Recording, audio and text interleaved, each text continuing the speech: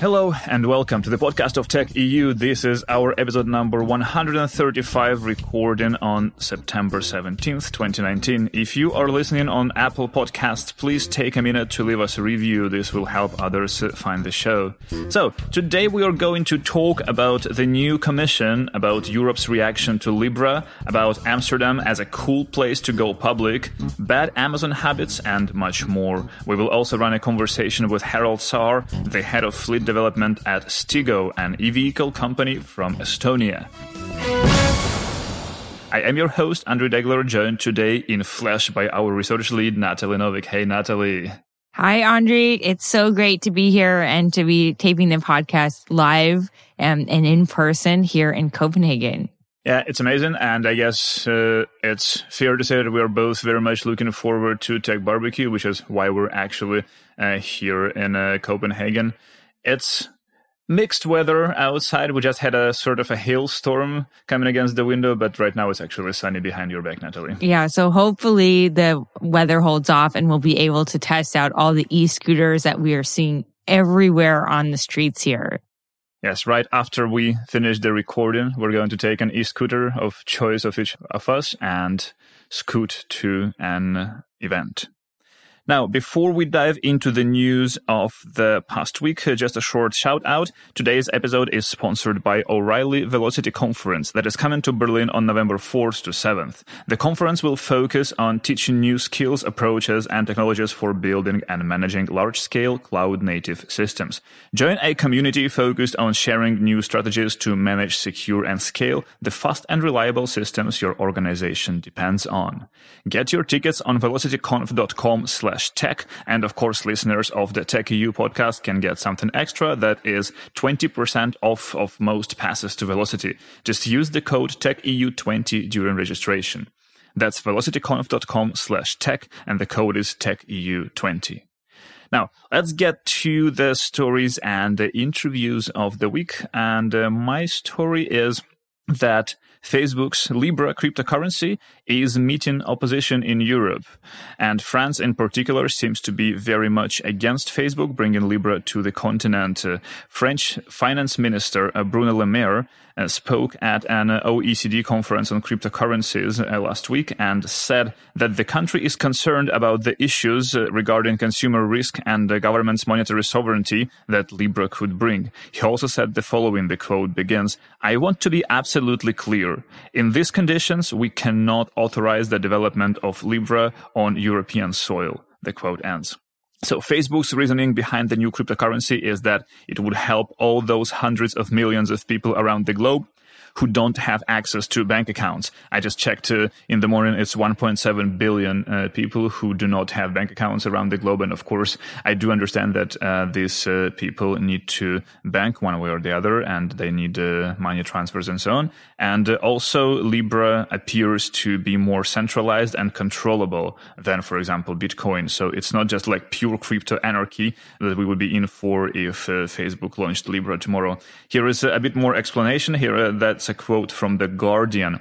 The quote begins, "Unlike other cryptocurrencies, which are not controlled by a central authority, Libra will not be decentralized, but will be entrusted into a Swiss-based association of major technology and financial service companies.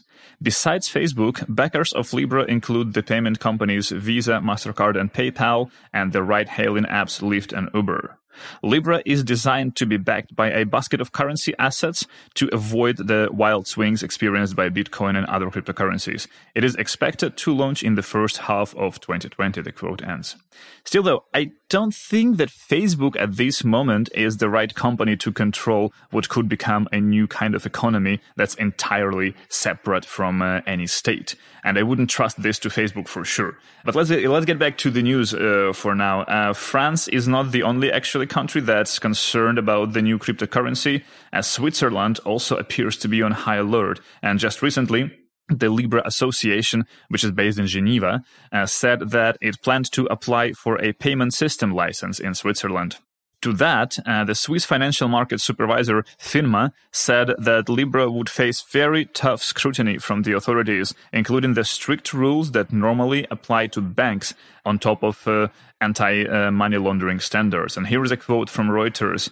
The quote begins, FINMA said the project would be more than just a global payment system and would therefore be subject to extra requirements, from liquidity and capital allocations for risk to the management of reserves that will back the digital tokens, the quote ends. Another series of concerns were voiced last week in the UK. Here, Damian Collins, chairman of the Digital Culture, Media and Sports Committee, said the following. The quote begins, "To me, Libra suggests that Facebook's almost trying to turn itself into its own country," he told Financial News. "It's a global organization that doesn't have physical boundaries, but basically has a global community who are solely under the oversight of Mark Zuckerberg. If we are going to have this payment system created by Facebook that exists within a Facebook walled garden, which no one really has access to or can question, then our concern has got to be that this system is going to be open to massive fraud." The quote ends. At the same time, Bank of England Governor Mark Carney was a bit more positive, and he said that the bank, I quote, "approaches Libra with an open mind but not an open door," the quote ends.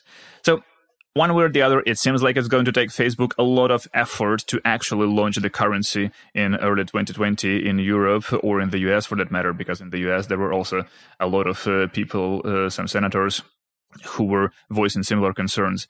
So, Natalie, I know you wouldn't use a currency developed by Facebook, but just in general, what would be your take and principle here? Does the world actually need a digital currency that is separate from any state and controlled by a consortium of private companies? So I think you're definitely right in that I share your skepticism that Facebook should be the company behind it. But I don't share your skepticism of total decentralization and cryptocurrencies. I think having a currency that is controlled by a private company and by a private interest, that is where they have a potential for real harm to be done. If you look at the kind of history of decentralization and these different types of cryptocurrencies, there is a lot of potential positives there. And that's the kind of solution that I would be more in favor of, especially for offering services for the unbanked. So you're a crypto anarchist? In some ways, I am, definitely. I understand that the kind of volatility makes it really challenging.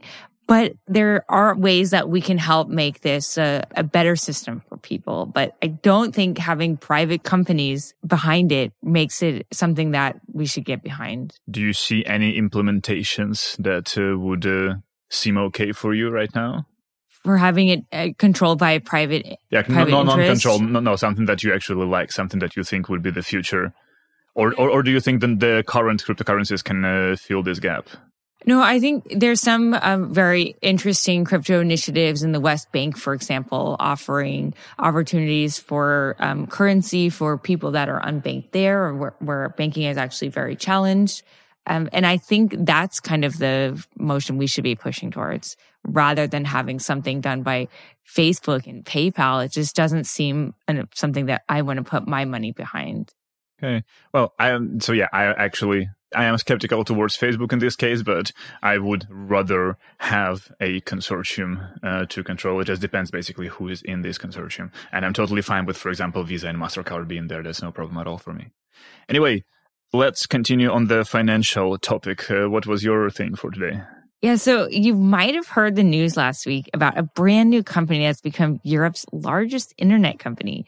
And this company is called Prosus, and it debuted on the Amsterdam Stock Exchange last week.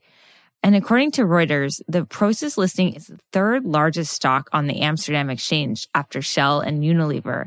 And it's become Europe's number 2 tech firm after Germany's SAP, which is listed on the New York Stock Exchange. So it's actually the highest listing in all European exchanges. And Prosus is a spin-off of the company of Naspers, which is a South African e-commerce and media conglomerate. And you might be thinking, I've heard that name before, but what exactly is Naspers? And where did this company come from?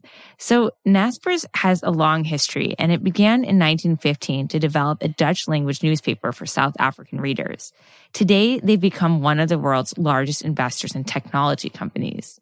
According to their investment thesis, which I'll quote here, we believe in the power of local backed by global scale, and we look for opportunities to address big societal needs in markets where we see the greatest growth potential, end quote.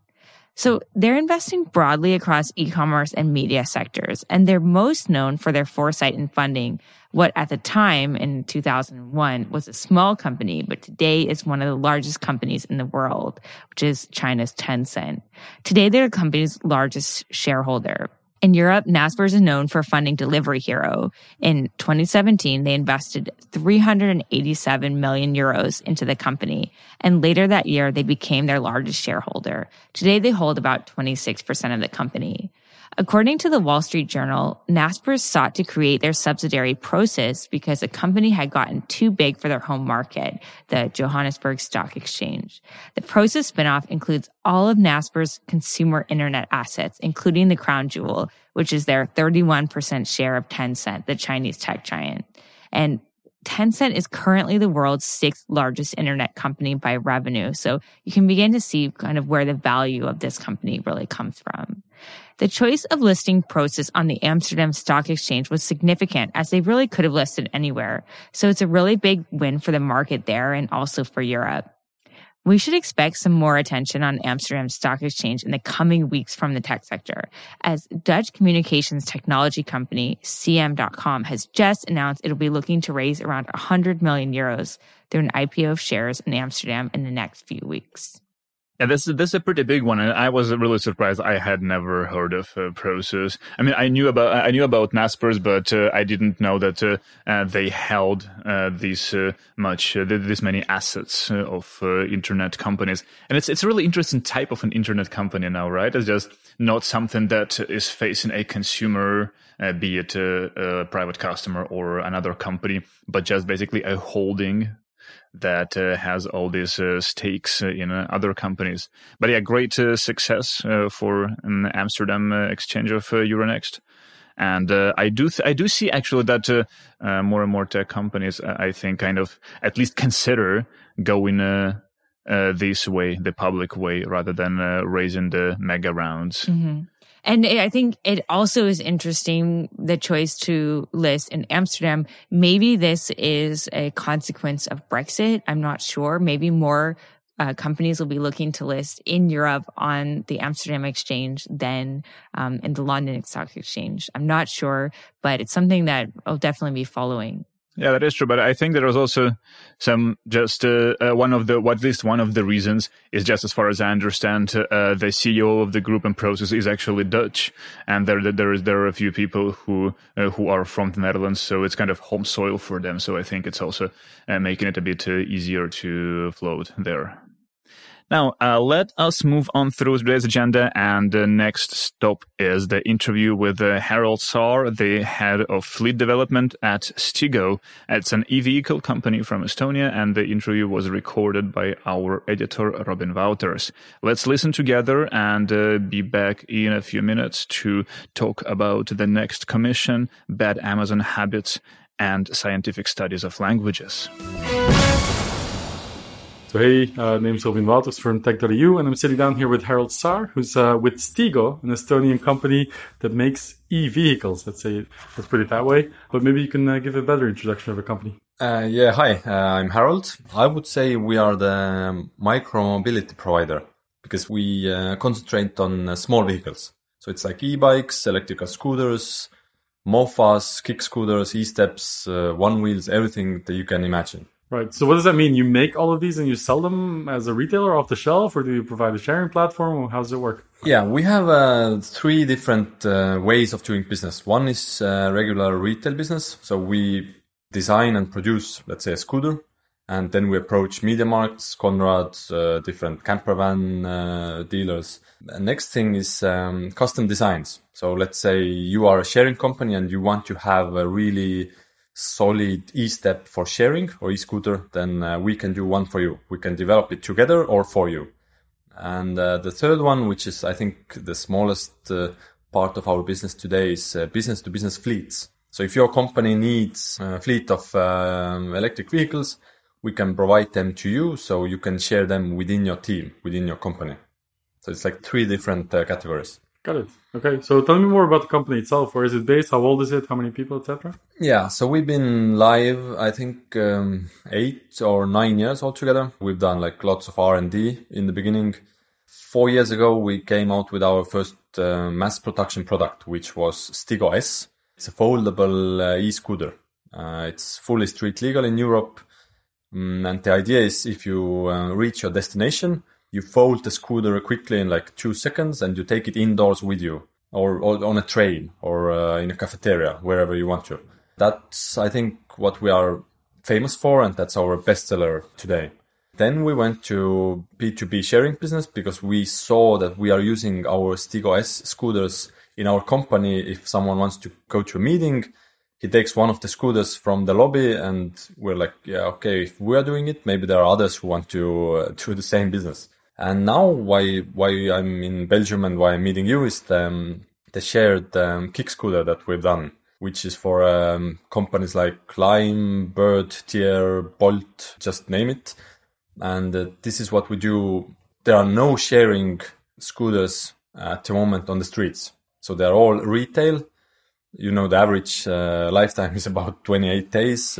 Crazy. That's something that, like, we talked about this earlier, but I want to repeat this for the podcast interview. Basically, you're saying that all of these companies that you just mentioned, and there's a few others like Clarion, Flashwell, now Circ, but all these companies that are, like I only look at the ones in Brussels, you're saying all of them are basically using the same type of scooter sourced from the same companies, and they're all foldable. They're all like, they don't have a long shelf life. Exactly. They're not meant for heavy use. Like the scooters you see on the streets, they are meant for you if you come in the morning to work and if you leave in the evening. Right. And that's it. But what our scooter is about is all about sharing. We know that sharing companies are all about the TCO, which is total cost of ownership. So we keep TCO really low. You don't have to do any maintenance. You get like really solid and bulletproof sharing scooter. So this is, I think, where the secret lies. You don't have to spend money on it, because if you see on the streets, you wanted to take some sharing scooters, you said they don't work, they are like rubbish. Yeah, I mean, there's so many things that can go wrong. Like sometimes the brake doesn't work properly, it doesn't start right away. It says it's unlocked, but it's not, stuff like that. It happens all the time. Plus they get vandalized. Like if you say brakes don't work, you see like the cables are cut, for example. With our scooter, you don't see any cables. Like there is no way you can vandalize it. Plus, there's also one thing that we are overlooking is the aftermarket. If you run your business with a retail scooter, there is always aftermarket for it. If I steal it, I can sell it to someone because you get the same scooters from the shops. But with our custom design, there is basically no aftermarket because the scooters are meant for sharing business and you don't want to steal it to have it in your home. You have the same things on the streets. Right. Well, I've tried it out for a very short while. The Stigo e-scooter that you brought here, very sturdy, like a bigger tires, so it does feel a little bit different than all of these, let's say, crappy e-scooters used by the sharing companies. But I'm wondering, so you're sort of in charge of sales and marketing for the company, yeah. But who do you sell to? Like, are you trying to get all of these companies like Dot and Lime to get them to use your scooters, or are you more focused on the corporate accounts where you have your own fleet, etc.? Like, what's your target audience with this? Target is exactly as you said, the sharing companies. Because today we see that our scooter is way better because we've developed it together with a few big names on the market. Yeah, there are some differences that maybe you don't notice if you're a regular user, but you see that, for example, the bigger wheels, and you said it's better ride. And these are the things that we know, and we know how to do it better. Great. So how's it going so far, like in terms of sales and marketing? It's going well. We have prototypes and we have signed our first orders with some really big names, which are confidential at the moment because we haven't delivered yet. It has to happen in 3 months' time, the first 1,000 scooters, and then we can say who was the first one to roll it out. Right. Well, we'll write about it when the news hits, but it's quite an interesting development. So you're basically more shelling shovels than digging for gold. Exactly, and this is the same thing that we say in our presentation. We want to shell shovels. So we don't care if our logos are on the scooters. It's not what we are after. But we want to give a better experience for users. The small things, as I said, like we have bigger wheels, but also one thing, our floorboard is lower than others. So it's easier for you to step on it. Although like our clearance is higher. So it's more safe to ride. And if you hit some cobblestones or whatever, it's just it's easily to. Well, it definitely feels nice. I'm not saying I've tried all of the e-scooter companies so far, but it really does. You notice the difference. Yeah, absolutely did. Yeah. It's also just funny because I used the Lime this morning, so I can sort of compare, and especially in Brussels with all the like the uphill and the cobblestones. Yeah, true. You want like a sturdy scooter, otherwise it's just a stressful thing to do, right? So in terms of regulation, because a lot can be said about the way that this is happening in the UK, for example, they're still officially banned. We don't really know what's going to happen in the other big cities like Amsterdam, Paris. It's still in flux. But does this affect you in any way? Like, do you keep tabs on that? Basically, we are looking what is happening on the market, and we want to work together with sharing companies and with cities or with councils or whatever is the lawmaker. But our designs and our products can be adjusted according to market. So we can limit the speed or we can increase the speed. We can have 2 brakes, 1 brake, whatever is needed. All the lights, brake lights, as high as possible or as low as you want to. So yeah, for us, it's quite easy. Like we get this input from the sharing company. If you are a sharing company based in Germany and you say, okay, these are our requirements, we can meet this. That's what we do. Interesting. So we talked about the fact that there are many like Bolt and Dot and Tire and all these. Yeah. You mentioned TCO, but I also want to make the discussion a bit broader. Like this whole discussion about the unique economics, it does really make sense. And they're all going for user growth as much as they can, but they're losing money, all of them. So how do you see this evolving? I think the key here, or where the secret lies, is you have to have a special design products. This is like like a real differentiator. Exactly. If you can keep the costs low and the scooters don't break that easily or that much, then I think you have a good recipe for good business. But if you keep going with the retail scooters and you're doing like a heavy use business, it's not sustainable. Right. And something else I've noticed, like everyone always talks about the hardware, like the actual scooters. Yeah. Nobody seems to really talk about like who makes the software that lets people unlock. But I've heard that there's actually an Estonian company servicing most of these e-scooter companies. Is that true? Yeah, it's called CoModule. Yeah, that's, I think, one of the top players in the market. And we also have a CoModule like easily adjusted with our scooter. So there's lots of good things coming from Estonia, and we work together, so we can see what everyone else is doing. Quite interesting. In terms of markets, what's your focus, like on geographically speaking? I mean, yeah, I think not the easiest, the logical ones are the big cities in Europe, like where you get the most e-scooters out there. Today, what I see is people the companies, they want to grab the market. So it's like first come, first served. If you are in Brussels, the first one, you don't care about the hardware. You just want to be present. You want people to notice your logos. Right. You want them to get used to using your scooters. And afterwards, you will start to, put out there like better products for the service. So this is what is happening today. Is the companies are struggling to get the market share. And after that, you will iron out, you smoothen the business. But it also, like, it seems to make it very, very difficult for you to sort of stand out from the noise and pointing out how different you are and what you're actually doing. Does that? But we have the same way for you? Yeah, we have to sell to sharing companies. So so you don't need to advertise to the guys on the street. Yeah, and our partners are really professionals, so they know what they're buying. They know what the scooter needs to be doing, and we can easily work with them. Makes a lot of sense. Interesting stuff coming out of Estonia when it comes to e-scooters. It's slightly different from what we're used to. Exactly. Yeah. Anything else you wanted to point out about what makes you different as a company? I think, it's our strength is we have a whole range of micromobility. So we have a competence and history of making e-scooters, e-bikes. We call it it's micromobility. We don't want to start making electric cars or buses or whatever. This is not what we are after. If you stick to your your business and you don't want to get too broad, then I think you have a good chances of flying high. Yeah, definitely an interesting perspective, and we'll keep tabs on the company for sure.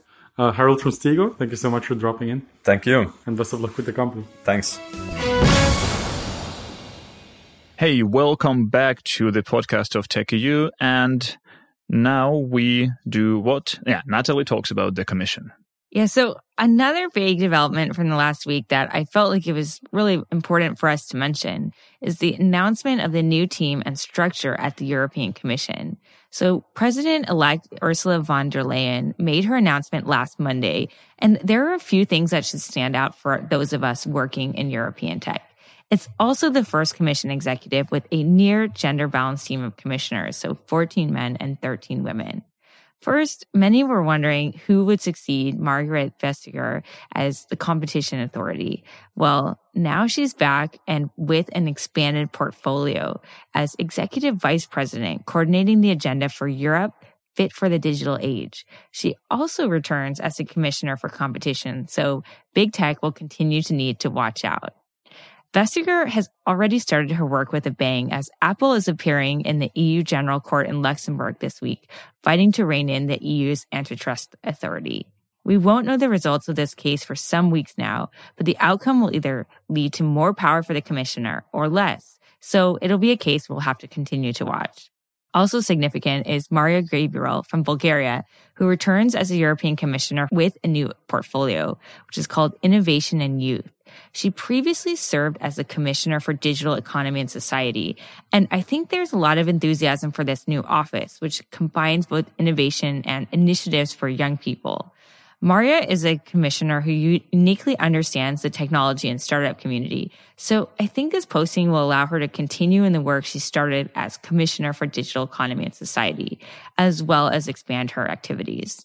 There's also some other interesting developments of the commission. Importantly, they're going digital and paperless. So to adhere to a Europe that is, quote, fit for the digital age. So in any case, we'll be watching the developments from the commission closely, and we'll be looking forward to sharing them with you as well.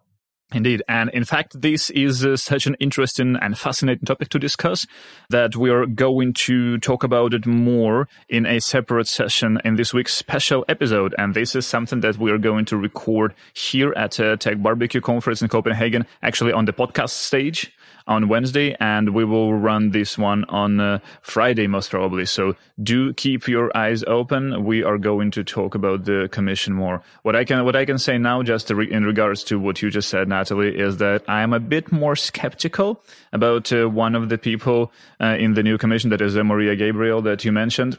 But the only reason for that is that one of the main things I remember about her is that she was actually in favor of the copyright directive. And this is something that I can't count as a positive change to the European regulation landscape. So that's the only thing, though. Other than that, I'm very happy that Vestager is back with her competition commissioner position and everything else.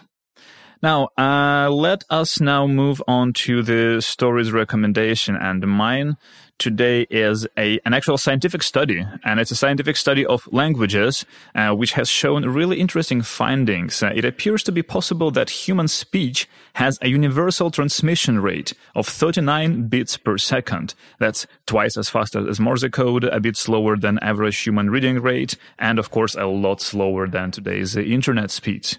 So the too long didn't read here is that the researchers first calculated information density of 17 different languages, and then over, I think, 3 years, they recruited people to read a bunch of passages written in these languages. And of course, the speed of speech was different, but it turns out that the actual transmission rate, like how much information is passed through, is very close for each language, and the average here is 39.15 bits per second. So it is really fascinating, and it leads to a lot of different things, I think, just to think about. And I will, for now, leave it up to you. Check out the paper and let us know what you think. Now, Natalie, what was your thing for today? Yeah, so frequent listeners of the podcast will know my love-hate or hate-love relationship with Amazon, something that my family especially has been using a lot lately as we've just moved out of the big city. we now happen to live less than 10 minutes away from an Amazon distribution facility. So you could say the presence of Amazon looms large over ourselves at the moment. Seriously, this distribution facility is gigantic and they do tours of it, and I will be visiting very soon. But back to my recommendation here. It comes from Bloomberg's Decrypted, and it investigates the question of, is your Amazon habit wrecking the planet? And what they find is that the answer is not so simple, but it's a very good listen and it's a great podcast. And I especially wanted to recommend this podcast this week because the Bloomberg Decrypted podcast is one of my favorite podcasts on tech, and they've just come back for a new season. So it's a great time to give them a listen. I haven't had time to listen to this one, but I certainly will. And I'm really interested to listen to the answer to the question. So I guess after you said about your interest in the tours, Amazon facility has started preparing the floors for you. Now, it's time for us to wrap it up. This is it for today's podcast. I do hope you enjoyed it. And if you did, please do tell a friend or colleague about the show and follow our updates on Twitter at tech_you. If you are not a subscriber yet, do subscribe today on your favorite podcast app. Audio engineering for this podcast is done awesomely by SoundPulse. That is sound-pulse.com. Please feel free to email us with any questions, suggestions, and opinions at Andriy@Tech.eu and Natalie@Tech.eu. Natalie, thank you so much. It's so great to see you in person today. Yeah, it's been wonderful, and we're really enjoying our time in Copenhagen. I'll take out Nordic Investors Day today and really enjoy Tech Barbecue. Can't wait. Now, if you happen to listen to this episode when Tech Barbecue is not over yet, do find us, say hi, and tell us what you think. We're going to have a few stage gigs over the event, and I think, Natalie, you will be even around on Friday morning. Happy to meet any one of our listeners, especially. Let us know what you think. Thanks so much for listening. Enjoy the rest of your week and talk to you next Wednesday. Bye-bye.